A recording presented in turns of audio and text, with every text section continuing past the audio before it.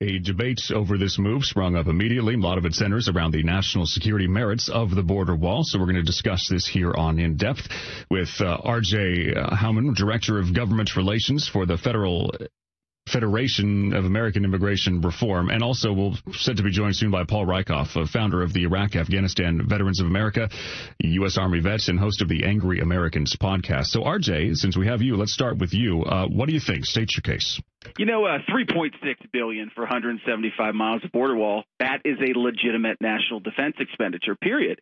I mean, as the Secretary of Defense said, what they're doing is going to help deter illegal entry and channel migrants to an actual port of entry. And the wall construction they're funding here is also going to allow the Defense Department personnel to be redeployed to areas where more assistance is needed. We all know Border Patrol is overwhelmed, so that's essential. But listen here. Congressional Democrats are honestly the only reason we're even having this conversation. They've opposed border wall funding every time President Trump has requested it, essentially forcing the administration to reprogram funds like they're doing now. They'll even oppose backfilling this money down the line. And the reason why is because stopping President Trump's signature campaign promise is more important than border security to them. Well, this is politics. That means, both sides do it. That's the argument we heard. If President Obama had decided to divert some funds from the military for some campaign promise of his, what would your reaction be in that case? It would be kind of like what the Democrats are saying about the wall, right? Well, absolutely. But, too, we have to remember here with this money is the money could be addressed by a provision in an upcoming bill that would actually backfill it in the fiscal year 2020 budget. I mean, I think that's something that Republicans would even support with something like that as well. They may oppose it at the time, but they'd allow the money to be backfilled. But that same provision to backfill this money and address what a lot of people are mad about isn't in the House version of the National Defense Authorization Act.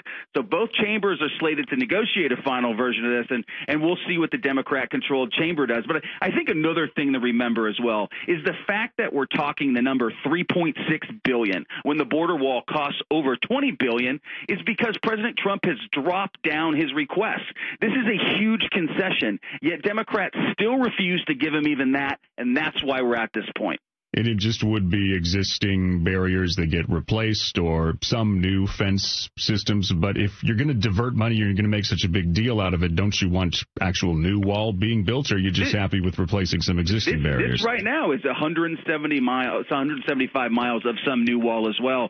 And again, with large-scale legal immigration going on right now, if you got people smuggling drugs, other contraband, it's imperative to build a barrier and enhance the barriers we have there now. But I'll tell you something, while building a wall is important, the jet engine driving this current border crisis that has led to about nearly 1 million people are going to come in this fiscal year is the use of fraudulent or meritless asylum claims to gain entry into our country. Closing those loopholes and addressing the flaws in our humanitarian immigration policies, that's the main thing that needs to be focused on. So this wall thing is just a component of how you address the crisis down at our border. Okay, so you see the problem. You've got people coming across the border. You've got drug smugglers bringing drugs across the border.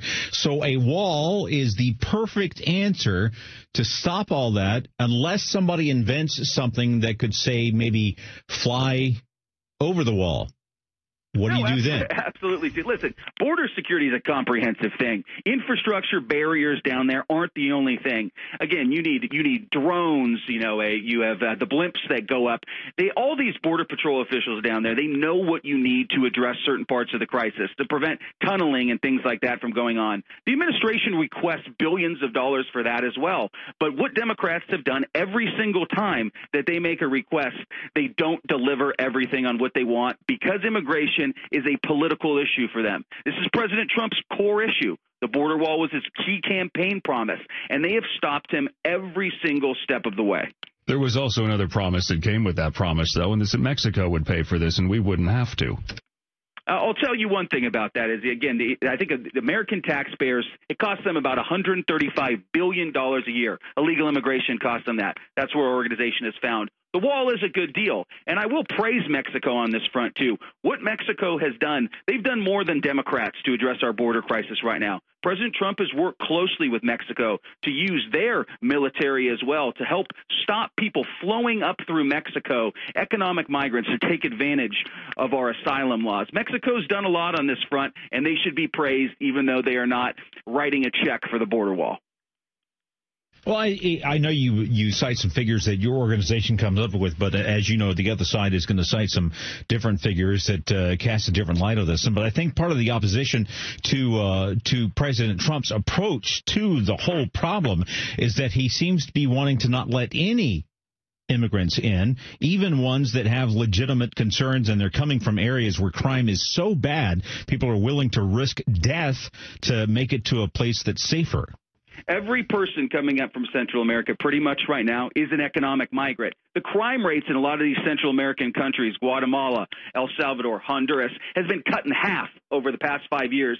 GDP has almost doubled. People coming up here are economic migrants. When you're allowing economic migrants to take advantage of our asylum system, you are preventing people from other parts of the world who actually deserve those places, who deserve refugee slots, our asylum system as well. It's meant for people who are fleeing disastrous regimes and situations around the world, not coming here so they can work for an employer. So then take some of the money and bulk up the asylum process so it moves swifter and weeds out people that aren't supposed to be here and lets the actual asylum cases come through. Instead of building the wall, let's get the processing worked out better. That is something that needs to be done as well, but you need to actually change statutes. You need to improve the credible fear standard to protect legitimate claims and prevent fraud. Yeah, that's going to take some statutory changes and also some funding to help USCIS process these and also process legal immigration applications so they don't get backlogged.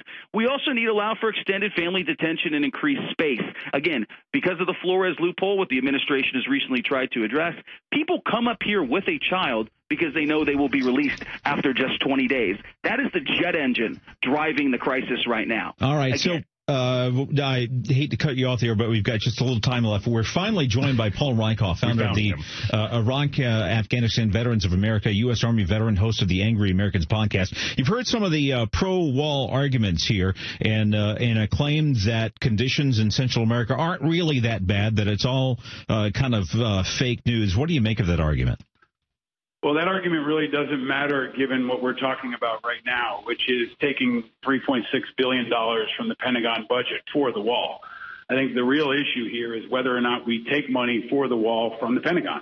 And what I would argue is we shouldn't. If you want to fund the wall and do all those things, great. Just find another way to do it, whether Mexico pays for it or you do a tax increase. It shouldn't come from $3.6 billion that is right now designated to 127 military spending projects, many of which are construction projects. And maybe I was going to ask you, what do you see as important that money is going to be drained from? Let me break it down for you in really real-time terms. A hurricane's about to hit the state of Georgia, okay? And in the state of Georgia are places like Hunter Army Airfield, Fort Benning, Fort Stewart. They're going to get slammed, and they're going to need reconstruction money, and they're going to have $3.6 billion less of it, because that money was taken out of the Pentagon for this. So it's really not about the wall. It's about whether or not we make the Pentagon a political piggy bank. And that's why I oppose this. I think many people in the Pentagon who could talk would say they oppose it as well. It's a very bad precedent in terms of politicizing our military and turning the Pentagon into a piggy bank for political issues. All right, we are out of time, but that was Paul Rieckhoff, host of the Angry Americans podcast. We also heard from R.J. Howman, Director of Government Relations for the Federation of American Immigration Reform. I don't think we settled the issue. I don't think so. Not on this show. Were we hoping to find all the answers within 5 minutes?